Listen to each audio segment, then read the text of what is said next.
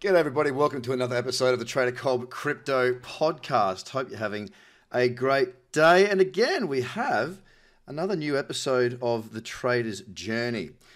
Today we're going to talk about handling profitable trades because it's a subject that comes up quite a lot. I get a lot of people in my Slack community asking about what to do, and especially when I'm on live trading floor and stuff, and there's been a market's taken off, and you know what it's like with crypto. Often it can just straight line, whether that be up or down.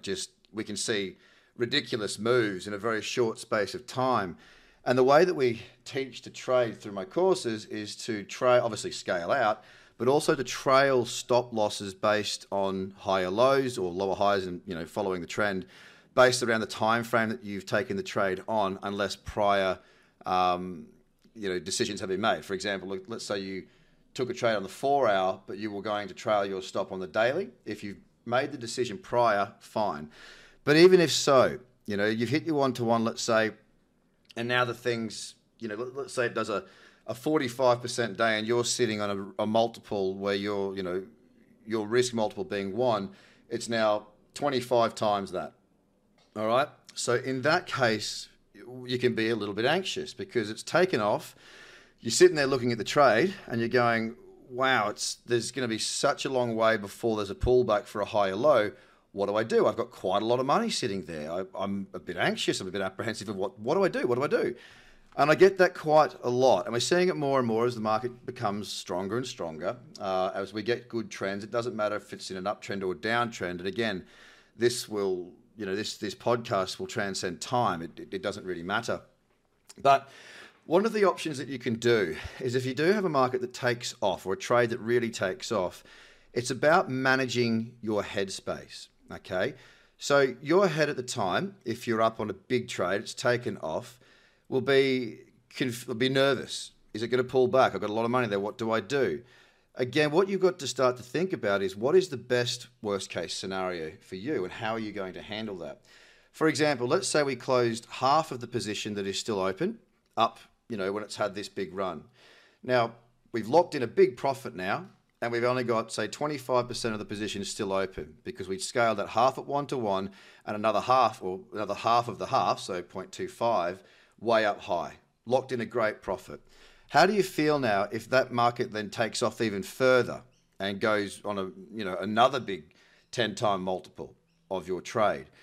The other option is, what if you don't close half of it up there and it does pull back and it just keeps on pulling back? As we often do see in crypto, they can pull back hard and pull back and pull back and pull back all the way to the end of the move.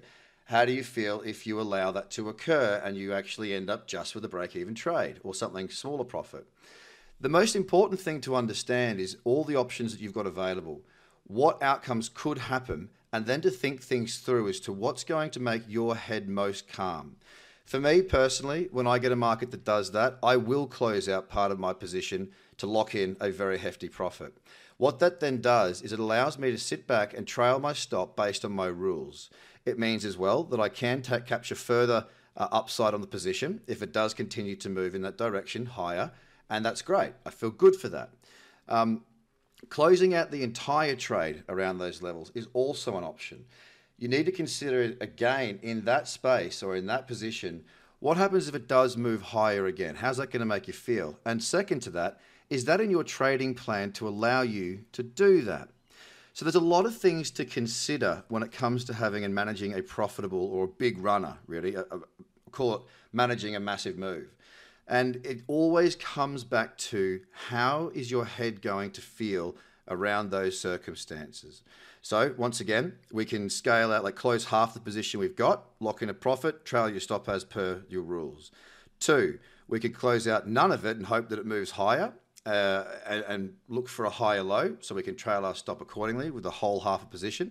3, you can close the entire position if that's within your trading plan. You really need to consider, of those options, what's going to make you feel confident and comfortable. Because again, when we're trading well, our mindset is in a good, confident, calm position. We've got to maintain that. We can be definitely excited about that move, but we also want to think with a calm, cool business mind. You've done well, you've got a great profit. Are you going to allow the opportunity for the market to take that away from you, or are you happy to take your profits in a portion by closing some of that position? That's the way that I like to do it. If I do get a big move, I like to close out 50% of whatever's still open on the position. That way I've definitely locked in a big profit, and let the rest of it, play its course, looking for the higher lows based on my trading plan. It's a good problem to have, but I tell you what, it really does get in your head sometimes. It really can cause a whole kerfuffle.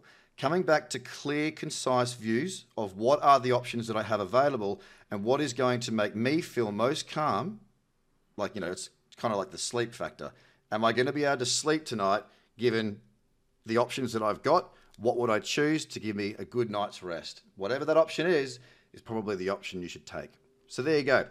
A good thought process on how to manage a big profitable trade, and let's have lots of them and get very comfortable with this process. Have a great day, guys. Bye for now.